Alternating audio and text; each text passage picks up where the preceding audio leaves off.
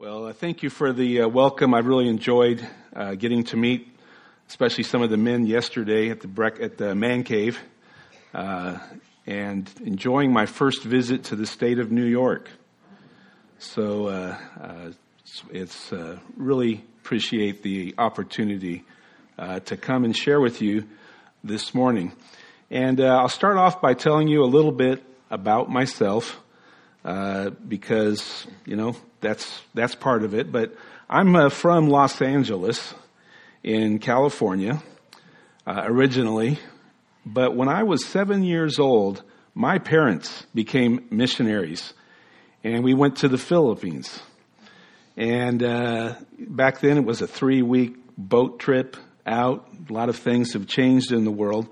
But so I grew up in the Philippines, other than when we'd come back on furlough, until I completed high school. And when I was in high school, my senior year, I was planning to join the Navy. I'd received a scholarship to study nuclear engineering and come out as an officer, and was looking forward to that. But I was helping one of my dad's friends at a retreat center that he was just starting, and I was working in the kitchen, and he was running a retreat for doctors and nurses and such. And after washing some pots and pans, I came out on a Sunday morning, and he was telling these doctors and nurses that what they were doing was important, but that the kingdom of God really needed people in full-time Christian service. And I don't know how that affected anybody else, but the Holy Spirit used that to call me into full-time ministry. And I don't think there's a pastoral bone in my body, but there's a lot of different ways to serve in the kingdom, and I thought I could be a missionary. And so I sort of yielded my life to him then as a 17-year-old to serve him in the field. Came back to California, went to Bible school where I met my wife, and during that time I began to feel attracted to church planting. So in 1986, we went to the Philippines. We had the first of our 4 children was 6 months old. We went to the Philippines and began a career that I suppose would be planting churches. And I was ready to do this for the rest of my life. As it happens, we were in the Philippines for 24 years. And we served there really until my mother and Carol's mother both were starting to have some struggles, and we realized that we had a responsibility to help care for them, and we came back to California in 2010. But during those 24 years in the Philippines, I was involved in 12 church planting projects. And, I feel like I made the right call. This really is, I feel, what God put in my heart is church planting. But I've had to defend that choice in various contexts, not anybody being very hostile, but why church planting? I want to address that for a little bit. To start with, I just got to say I love the church. I love the local church, and I've seen local churches in many forms, many shapes and sizes. Mega churches, house churches, trendy churches, old-fashioned churches, and I just love what happens in any church. Certainly, we know that church is important in Scripture. The church is described as the body of Christ, with Christ as the head of the church, and the church is his body, and Paul would go on and talk about how we're all members of the body and we all have different roles, and if one of us hurts, the whole body hurts, and when we're all healthy and working together, the church, is healthy and grows. And, that's the reality. This is not a good idea, but the church is the hands and feet of Jesus in the world, right? And that's the reality. Also, the church is described as the bride of Christ. Now, I love my bride. Some people, they could take her or leave her, I guess. I mean, there's somebody for everybody, right? And she's the one for me. And boy, if you pick on her, it hurts me, right? And if you complain about her cooking, I'm thinking of all the things to focus on, whatever. Christ loves the church the way we love our brides, the way we love our spouses. And he delights hanging out with his bride and walking with us and growing through life together with us. Christ loved the church and gave himself up for her. He's sacrificial for our sake, and to make her holy. I mean, we need that, don't we? We don't start off holy. In fact, a lot of people would say we don't end up holy. But in the eyes of Christ and in the eyes of God, we are made holy, cleansed by the washing with water through the word. And he presents us to himself as a radiant church without stain or wrinkle or any other blemish, but holy and blameless. Now, you guys know each other pretty well, and I know that you're questioning some of that about one another. But again, that's truth.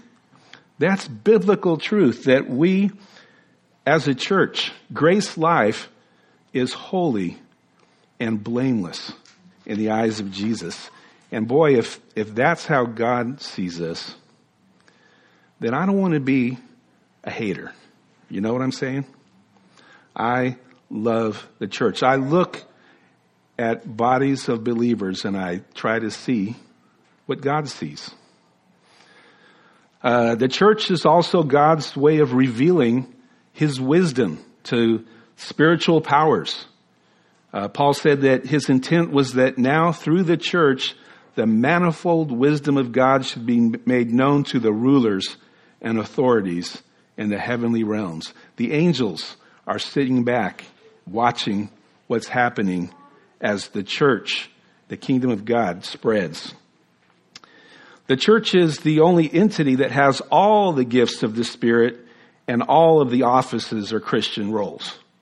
So, I have spiritual gifts and I have abilities and talents and passions, but, they're in a compartment. They're kind of focused, and I need to work with others. And over my ministry, I've learned about what specific kind of team members really help activate me and the kind of people that I really support and kind of serve as a force multiplier for. We need each other, but the church has all the gifts. The church is what does it. Now you are the body of Christ, and each one of you is a part of it. And God has placed in the church, first of all, apostles, second prophets, third teachers, then miracles, gifts of healing, of helping, of guidance, and of different kinds of tongues. Are all apostles? Are all prophets? Are all teachers? Do all work miracles? Do all have gifts of healing? Do all speak in tongues? Do all interpret? And the answer, of course, is no. We don't all. But in the church, all of that stuff happens as the Spirit leads. The church is the only institution that Jesus left behind. There's some important institutions. I appreciate the family. Government has its role. But Jesus said, on this rock, speaking to Peter, I will build my church. So this was something that Jesus was intentional about. And then another word picture that I find in the New Testament is that churches, local churches, are lampstands in heaven among which Jesus walks. John saw this vision of 7 lampstands with one like the Son of Man, he said, walking among them. And this person was identified as our Lord. I am the first and the last. I'm the living one. I was dead, and now look, I'm alive forever and ever. And I hold the keys of death and Hades. The mystery of the 7 lampstands, John goes on to say, are the 7 churches to whom John was passing on some messages in Revelation. Just like churches are meant to be lights that shine into the darkness of this world, in heaven, churches are lampstands, and Jesus is right there in the middle. And one of the things I love about this, by the way, is these weren't 7 good churches. These weren't 7 model churches that you're going to read about in a magazine somewhere.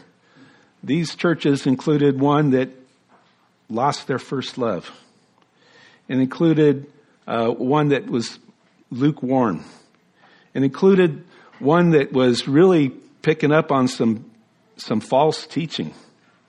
But they were churches. And Jesus loved them, and he loved them enough to warn them and to work with them. But, I can relate. I have to worry maybe a little bit about pride comparing to some of these churches. But, I can relate. These are regular churches like the churches I've seen. Because most churches I've seen have problems. And probably not here at Grace Life, but maybe some of you have experienced this other places. But to know that it's the real kind of churches that I experience, that Jesus loves, and among whom he walks, that is meaningful. And I just try to adopt this same perspective on the local church. Not as a church planter, it can be easy to get critical, like, oh, what would I tweak, or how can we do things? But as a person, I want to open my eyes and see each local church as the bride, as the body of Jesus, as something holy and blameless that Jesus is building that has meaning and purpose. So I love the church. But it's easy to defend the church, but church planting, that list of roles and offices that Paul gave, church planter wasn't there. And why church planting? Why did I start to identify as a church planter something that's maybe not biblical, right? That's the question. C. Peter Wagner, and I had class with him, including classes about church planting at Fuller Seminary.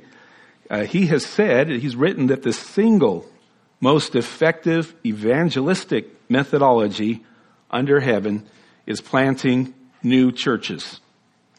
And as a young, inexperienced missionary, I really embrace that. Part of my personality is to want to, you could say it positively, I want to leverage the resources that I have and to make the biggest impact with what's available. Or you could say it negatively, like I don't want to do anything I don't have to do if I can accomplish something with less, But there's that strategic element of my personality that if I planted churches, I would be able to do evangelism. Because I am not an evangelist.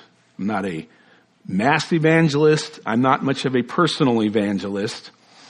But my experience has been I can go out and do the things to plant a church, and the Holy Spirit just works through that, I realize that you don't have to be, you guys know this, you don't have to be a gifted evangelist to tell somebody about Jesus. You don't have to have a great testimony. You know, my testimony, when I was 9 years old, I told my missionary dad, you know, this applies to me too, doesn't it? Yeah, okay. You know, that's just not one of those things you tell people in stadiums, right? But when you share your story, when you share Jesus' story, the Holy Spirit has the opportunity to do his job. He loves to work through his church. And so wanting to make a difference, I got into church planting. But let's take a look about what the Bible kind of says about church planting or implies. And I want to start off with what does Jesus say about churches? And it's not much. Matthew 16:18, on this rock I will build my church. You know, that's not a church. That's the church universal. So we don't get a lot of support there. And then in Matthew chapter 18, Jesus just kind of almost a throwaway, offhanded comment mentions the word church. He says, talking about, you know, church discipline, if they still refuse to listen, tell it to the church. And if they refuse to listen even to the church, treat them as you would a pagan or a tax collector. Well, okay, that's talking probably about a local church. But, you know, that's one of the, talking about church discipline. I mean, do we even do that in the 21st century? You know, often not. Hey, but at least we haven't lost our first love or go after the Nicolaitans or something. And those two times are the only thing I found in the Gospels where Jesus even uses the word church. Well, we get a real different picture when we go to the book of Acts. And this is what I want to focus on here for a little bit. We're all familiar, I suppose, with the Great Commission. Matthew chapter 28, verses 19 to 20, go therefore and make disciples of all nations, right? Or the way Luke describes it in Acts chapter 1, verse 8, you will be my witnesses. And in the churches and the culture I grew up in, these were talking about evangelism, sharing the gospel and bringing people to the Lord. But a curious thing is, in the book of Acts, Luke gives us that commission in the first chapter, and in the second chapter, a church gets started. We have the whole Pentecost experience where the disciples are sitting around and praying and waiting for the. I found this on the web for a swear. Thank you. Yeah.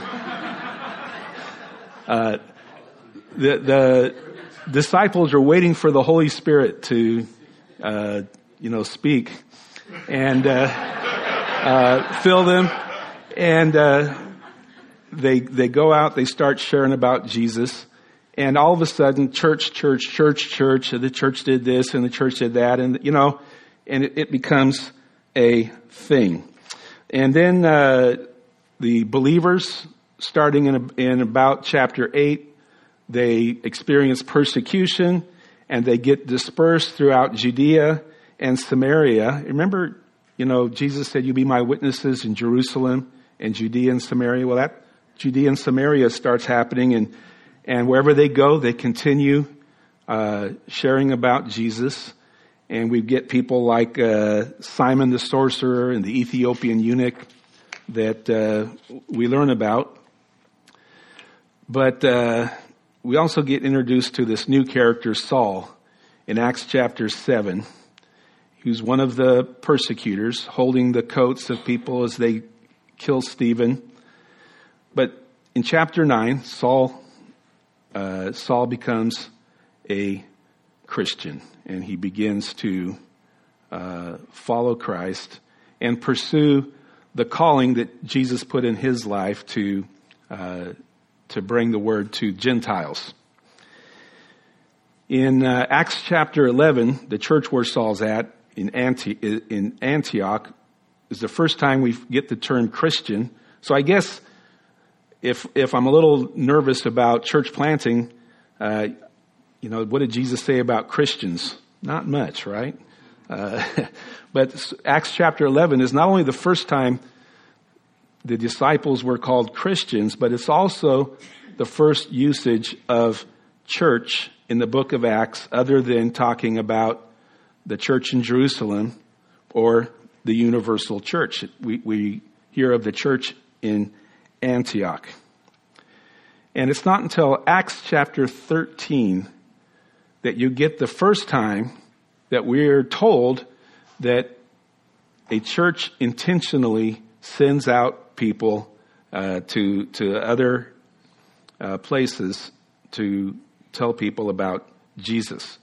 In Acts chapter 13, Paul and Barnabas are sent out by the church in Antioch on their first missionary journey. And in the next couple of chapters, we read about them preaching the gospel and sharing Jesus in Cyprus, Pisidian Antioch, Iconium, Lystra, and Derbe. And that's what they're doing. They're sharing the gospel. They do some healing, some other things, but there's no mention of church planting yet. But they returned home to Antioch, and along the way, we're told that as they are heading back to their home church in Antioch, Paul and Barnabas revisited the disciples that they'd made so far and appointed elders for them in each church. So somehow, the result of this first outreach, this first sending out of missionaries, resulted in churches, multiple churches, where Paul and Barnabas, as they passed through, appointed elders with prayer and fasting and committed them to the Lord in whom they had put their trust. So Luke was talking about preaching the gospel, but kind of without being aware of it, just was assuming that the readers would know that he meant churches were being planted, because he just takes them for granted a little bit later. When people make disciples, or when people are Jesus's witnesses in obedience to the Great Commission, according to the book of Acts, according to the Bible, the result is that new churches get planted, or if there's already churches there, they get bigger. All right? So that's an observation, as we reflect on what is written, we can come to some conclusions that aren't explicitly written. And this connection is really apparent in Acts chapter 15, where Paul proposes to Barnabas that they go back and visit the believers in all the towns where we preach the word of God and see how they're doing. That's Acts 15:36. So again, Luke describes it as visiting people where we preached. And then, describing what happened, Paul went through Syria and Cilicia, strengthening not the believers, the churches. So this is what's happening, even if it's not being explicitly stated. So I think when C. Peter Wagner said that the single most effective methodology, evangelistic methodology under heaven, is planting new churches, I think that's an understatement. Okay, I want to go a little farther than that. I believe that church planting is how the apostles responded to the Great Commission. And that church planting is the biblical strategy for spreading God's kingdom. This is what happened, right, after they received that commission. Churches were planted. And I think I am biased. I believe that God put this passion for church planting in my heart, and that's biased, but I think I can defend that. That stands up. So, let me go back and talk some more about my own story as a church planter. Pretty early on, back in the late 80s, early 90s, I realized to my consternation that I was not a great church planter. Okay? I could do it. I did it. I definitely wrestled with the things that need to be done and the opportunities that people need to have and all of that. But when I would bring somebody with me and teach them, they always were better than I was at it. And that was a little humbling. People that I trained in church planting, we did informal training, and we went so far as to start a Bible school, and I would teach church planting because on the teams I was at, I was usually the one with the most experience because I was just one step ahead. Planted one church and then helped other people with the second one and then the third. And so I did a lot of teaching, and some very talented, dynamic, successful church planters would tell me, Chris, I really appreciate, how you taught us to do this, and you taught us to have this attitude and to not forget that. And, I started to think maybe God put this passion for church planting in my heart and guided me to plant churches so that I could be a more effective trainer of church planters. Right? I needed to have the personal experience. I needed to have the passion to focus in on that. And so I began to shift my focus as a missionary from I'm going to go out and plant the next church to I'm going to train people that are going to go out and plant the next few churches. And that was very, very fruitful. And as we began to multiply churches, this was confirmed for me because, when I was young in ministry, money always seemed to be the obstacle that I had. You need funds to fly over to a different country and to, get a vehicle and travel and some churches, they want land and buildings and stuff, and money seemed to be the obstacle. But as I got more and more experience, realized that, what's really the obstacle is people. Getting people that are gifted and willing and available to God to be able to do that. The church, the world would be reached today with the gospel if, every Christian was 100% available and ready to do whatever God called them to do. And so this confirmed for me that training and motivating and mobilizing church planters was a great way to go. I realized that a lot of Christian leaders were like me. I'm going to back up and tell you what I mean in this case. When I was a Bible college student in the early 80s, I took one or two classes on church planting. There weren't very many students in those classes. It wasn't a popular subject, but it was for me.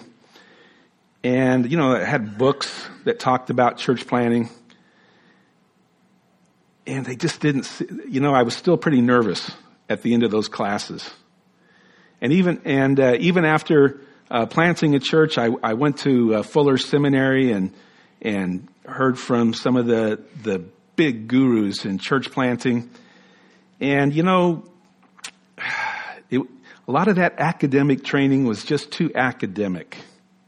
It left me feeling, okay, I know some things to consider, they suggest this and perhaps that. But when I'm sitting there trying to decide which barrio or which town to go plant a church in next, they didn't have a lot for me, or how to approach people, or what model of church to pursue. And where I really learned to plant churches was from really through divine appointment. As a brand new missionary, my wife and I moved to a town where we scouted out there was no church planting or missions activity in this whole area. We moved to town, and the same month we moved there, a veteran Southern Baptist missionary who'd been planting churches for over 20 years and his wife moved to the same town. And man, that guy taught me how to plant churches. He very graciously shared his time. And I was down to the level of, well, what do I bring with me when I go tomorrow? Well, you bring 2 pieces of paper and a pencil. I say, well, what about Bibles? He says, no, you don't want to bring Bibles. He says, if they get dependent on you bringing Bibles, they'll never have enough. You got to get them to go buy their own Bibles. And, and I didn't understand why, but he helped me in very solid, easy to understand ways, learn how to plant a church. And it was that kind of stuff that I was able to pass on to others. So I began to train and mentor Filipino church planters and American missionaries as well, based on that.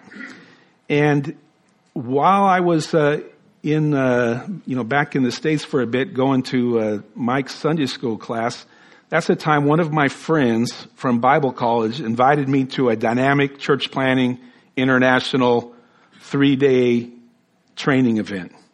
And I was not interested because now I knew how to plant churches already, right? I'd not been impressed with the church planting training that I had seen out there. So I assumed, as we are wont to do, that this would be more of that stuff and didn't really need it. I was busy, had a lot of stuff going on. But my friend was persistent, and he was on staff at a church that supported us. And, it kind of behooved me to go. So I went, and boy, I was glad I did. I came out of that, and I said to my friend Eric, I said, you know what, this 3 days DCPI training was the training I wish I would have had back when I was in my early 20s, before I started the first church. They just had a great biblical principle-based system that helped you to understand the phases that you had to go through, that the milestones of when you knew you were ready for the next phase and things you needed to accomplish. And it wasn't a specific model that was good for California, but not for the mountains of the northern Philippines, but they were principles, and you could see, you knew, okay, I just have to accomplish this in whatever is the appropriate way based on the resources and the vision that we have. And it was driven by God. And so when you're trying to ask, which town or which barrio, you pray about it, and you let God guide you. And sometimes God lets you pick, and so it was great. I enjoyed it. Went back to the Philippines, and our church planting in our team accelerated because I began to use the DCPI curriculum. And by 2010, when we left the Philippines, our church planting movement up in northern Luzon had stretched to at least 4 generations. I don't know if anybody has track of what they're at now, but at least I knew and was able to document for myself that we had planted churches, that had planted daughter churches, that had planted daughter churches of their own, that had also planted daughter churches. And for some people, experts, this is the definition of a church planting movement. And the fact that I don't even know what churches are out there now, it's out of control. And part of what really accelerated that was bringing in DCPI training, not only to train church planters, but in our area, these friends of mine that I'd worked with planting churches that had the experience, they were equipped to be able to train other church planters as well. And so that's really multiplied. Well, in 2010, my mom was starting to decline. My wife's mother had health issues, and my wife's brother that had been looking after her had to move to keep his job. So we returned from the Philippines, and at that time, Dynamic Church Planting International asked if I would come join them at their headquarters in Oceanside, California, which is in San Diego County. So I joined DCPI, and the vision of DCPI is to equip leaders to plant 5 million churches to win the world for Christ. Wow. I can't even picture 5 million. But we feel that that's a God-given vision. And, I was talking to one of the brothers before the service today and saying, even now, I don't know how we're going to get there. It took 25 years for DCPI to train the leaders that we believe planted 1 million churches. And we're trying to do the next 4 million in 10 years. And we don't know how. And this brother just wisely said, well, you don't have to know how, right? That vision's from the Lord. The Lord's going to do it. And that's our attitude. We do our part and enjoy what God is doing. So far, and I checked this week in our database, we trained more than 465,000 leaders that have planted well over 1 million churches. And we believe that these churches have brought well over 40 million people who were not believers into a relationship with Jesus. We occasionally do research where we go into an area where we've trained and contact leaders that we trained 3 to 5 years ago and find out what they've done, if they planted churches, how many people are attending, how many of those were new believers, and this sort of thing. And then we project, make projections from that. So, that's what all I can vouch for is that, not that we've counted these people, but that if the people we didn't interview are like the people we did interview, this is what we expect. When I came to San Diego in 2010, DCPI was training about 6,000 to 8,000 leaders a year. Now we train tens of thousands of leaders a year, and our goal for 2023 is to train 72,000 church planters. We have 8 tracks of training. We have that biblical principle-based track that kind of walks you through the steps and the milestones that I took back in 2002 or whatever. Plus we do a house church planting model that's seeing thousands of churches planted in one network every year in India, for example, and has been introduced to other countries and just exploded. We have stuff for teenagers. I've heard multiple testimonies of teenagers that have planted churches, including in California. Our material is is translated into 69 different languages, and our goal is to train in every country of the world, but so far we've trained in at least 182 countries of the world.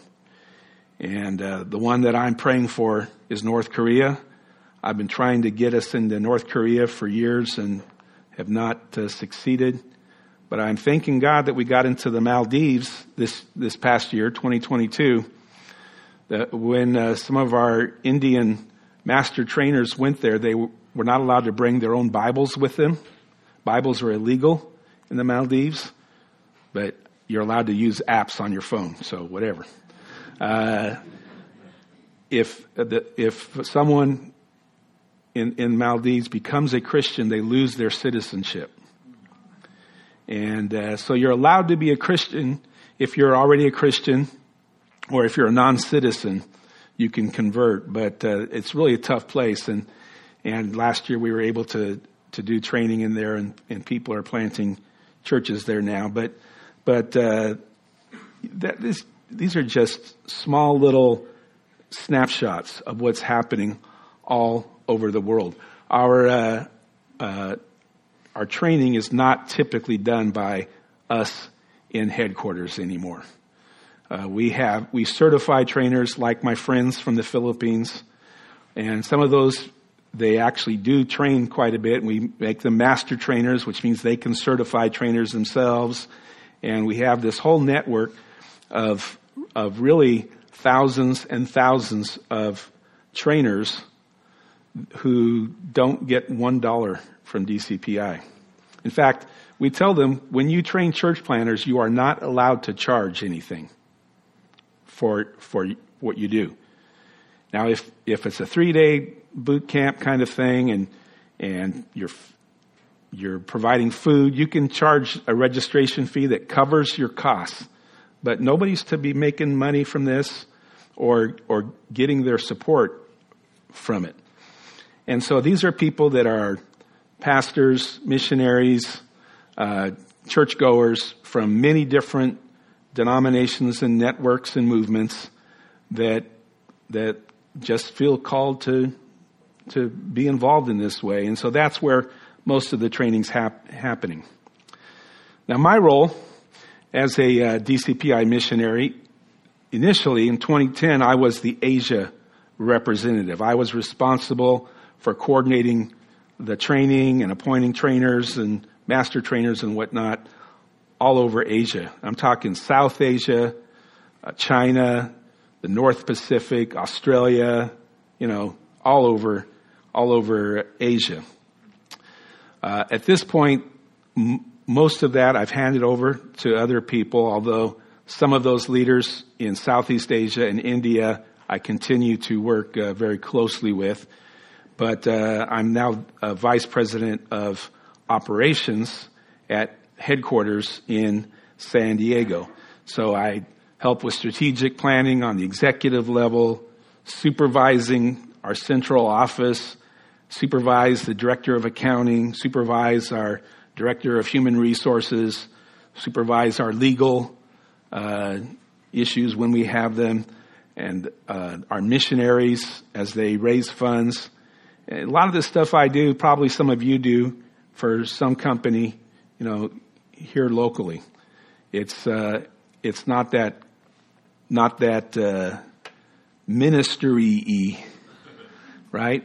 But it's like the church. A lot of the things your church leaders do here are the same kind of things that everyone has to do: bank accounts, cleaning, fixing leaks, maybe. I don't know. And some examples. Earlier this week, our executive team had a 2-day in-service, and I was wrestling with the issue of how fast our departments can spend their budgets, given that our advancement team was behind in fundraising, and so you've got some reserves. Cash isn't coming in that fast. People want to spend ahead. When can they do it and stuff? That's tricky. That's not stuff I ever thought I'd end up doing. But now I'm trying to predict how much some foundations we haven't talked to yet are going to donate, by September. And if anybody knows how to help me answer these kinds of questions, I am all ears. So we talked about our worldwide network of really unpaid church planter trainers. Well, one of my tasks continues to be to connect with dozens of these trainers, and we've received some complaints that some of our systems are broken, meaning they're really banging their head trying to do certain things that we're hoping that they'll do.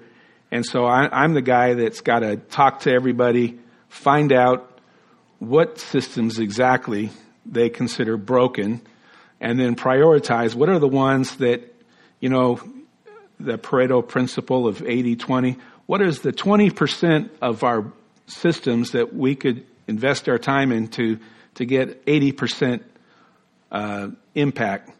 Because we don't have time to fix everything, right? We're just going top speed.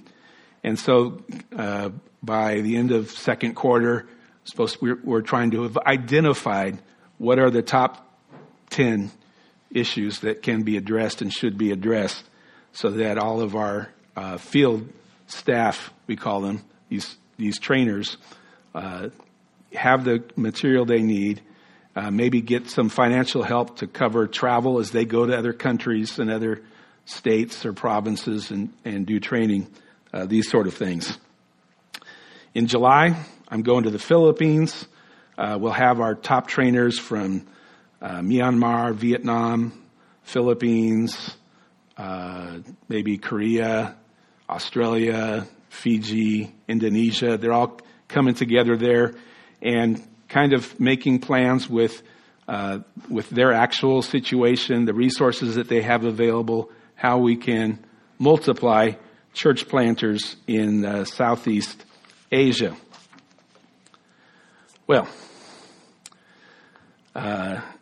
my ministry, to sum it up, has just been more satisfying and more fulfilling than I really ever imagined it could be. I've got to learn new cultures, learn new languages.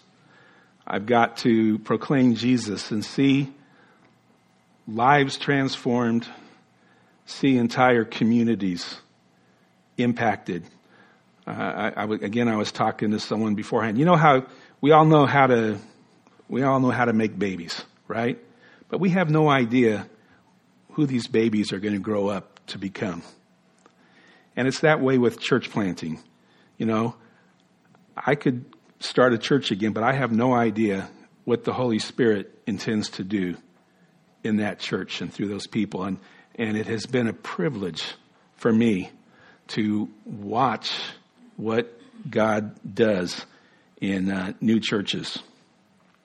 And now I've been able to experience seeing denominations, even here in North America, that have been in decline, that are growing again, and the number of churches they have multiplying again. I've told you a lot of my story this morning, and some of the thinking that is behind that, because I want you to know us. I want you to know Carol and I. I want you to think about us. I want you to pray for us. And I appreciate, that this church does things to keep your missionaries in front of you, so that you can pray for us. GraceLife Church supports my family financially, and this means that we're partners in this ministry. You're the reason that DCPI can train church planners without charging a dime, because our needs are being taken care of by people like you. So thanks for that. You're the reason that our kids have grown up in a third world country, not resentful about that, not resentful that their dad is gone sometimes for a couple of weeks at a time, but that they've been able to witness how God can work in some pretty exciting ways.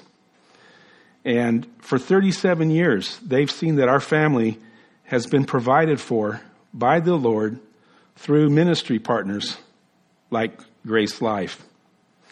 And this testimony is probably the reason why not one but two of our children are missionaries themselves. By the way, my wife wants to make sure I let you know that that's a prop house. That's not our actual home. All right. But our oldest son, Cormac, is a psychologist. He's got a doctorate in psychology from a California university.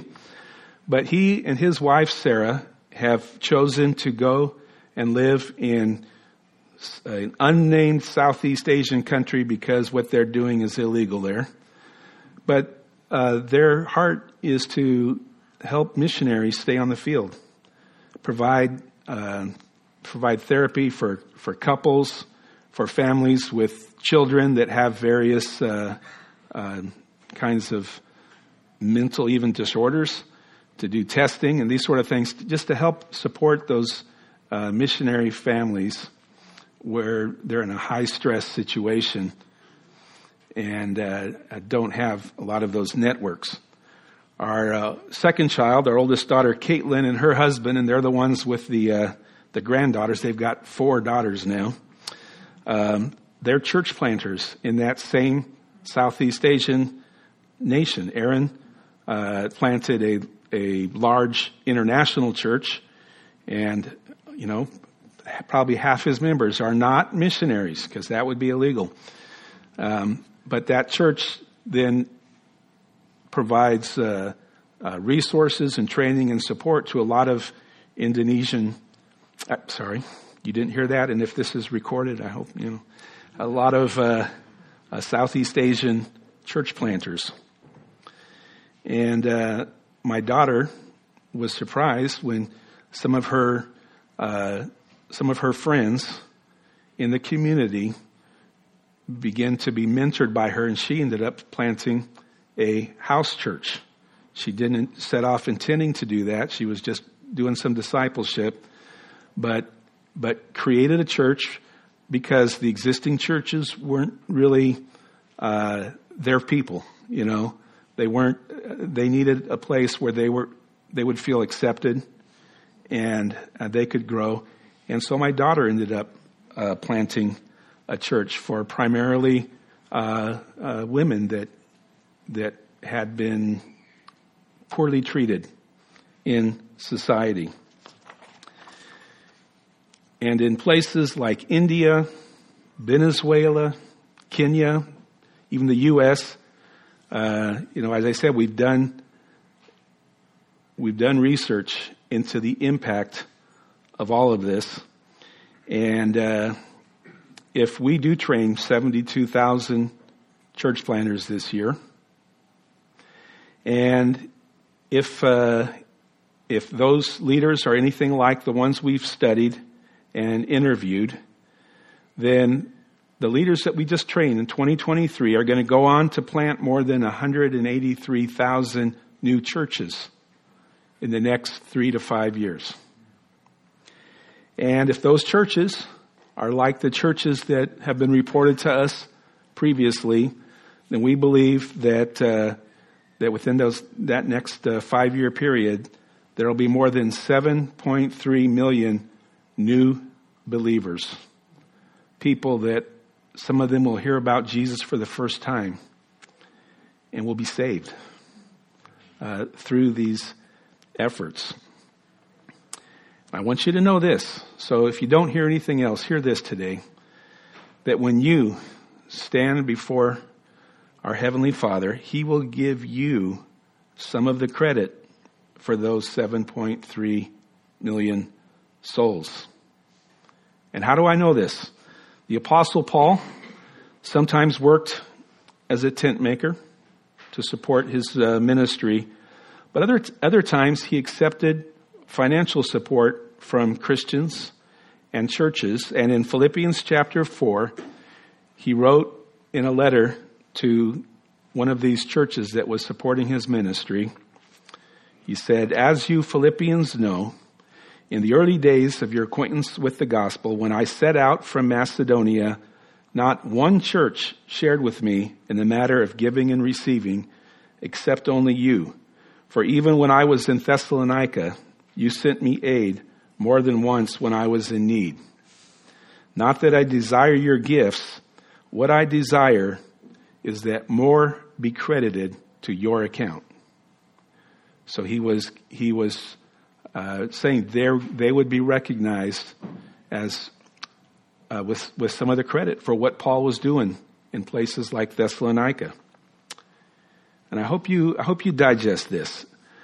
Together with Christians from all over the world, you and I are truly partners together in planting thousands of churches, reaching millions of new believers. In fact, it's really true, Mike, that you get credit for everything I do because you poured into me. This is, I definitely know I take credit for everything my kids do, right? Sorry, I have to defend that, but this is biblical. This is what Christian partnership and Christian fellowship is about. Everybody doing their part so that the body of Christ is healthy and impactful. So I just want to say to you, while I'm here with you in person, which isn't going to happen very often, thank you. Thank you.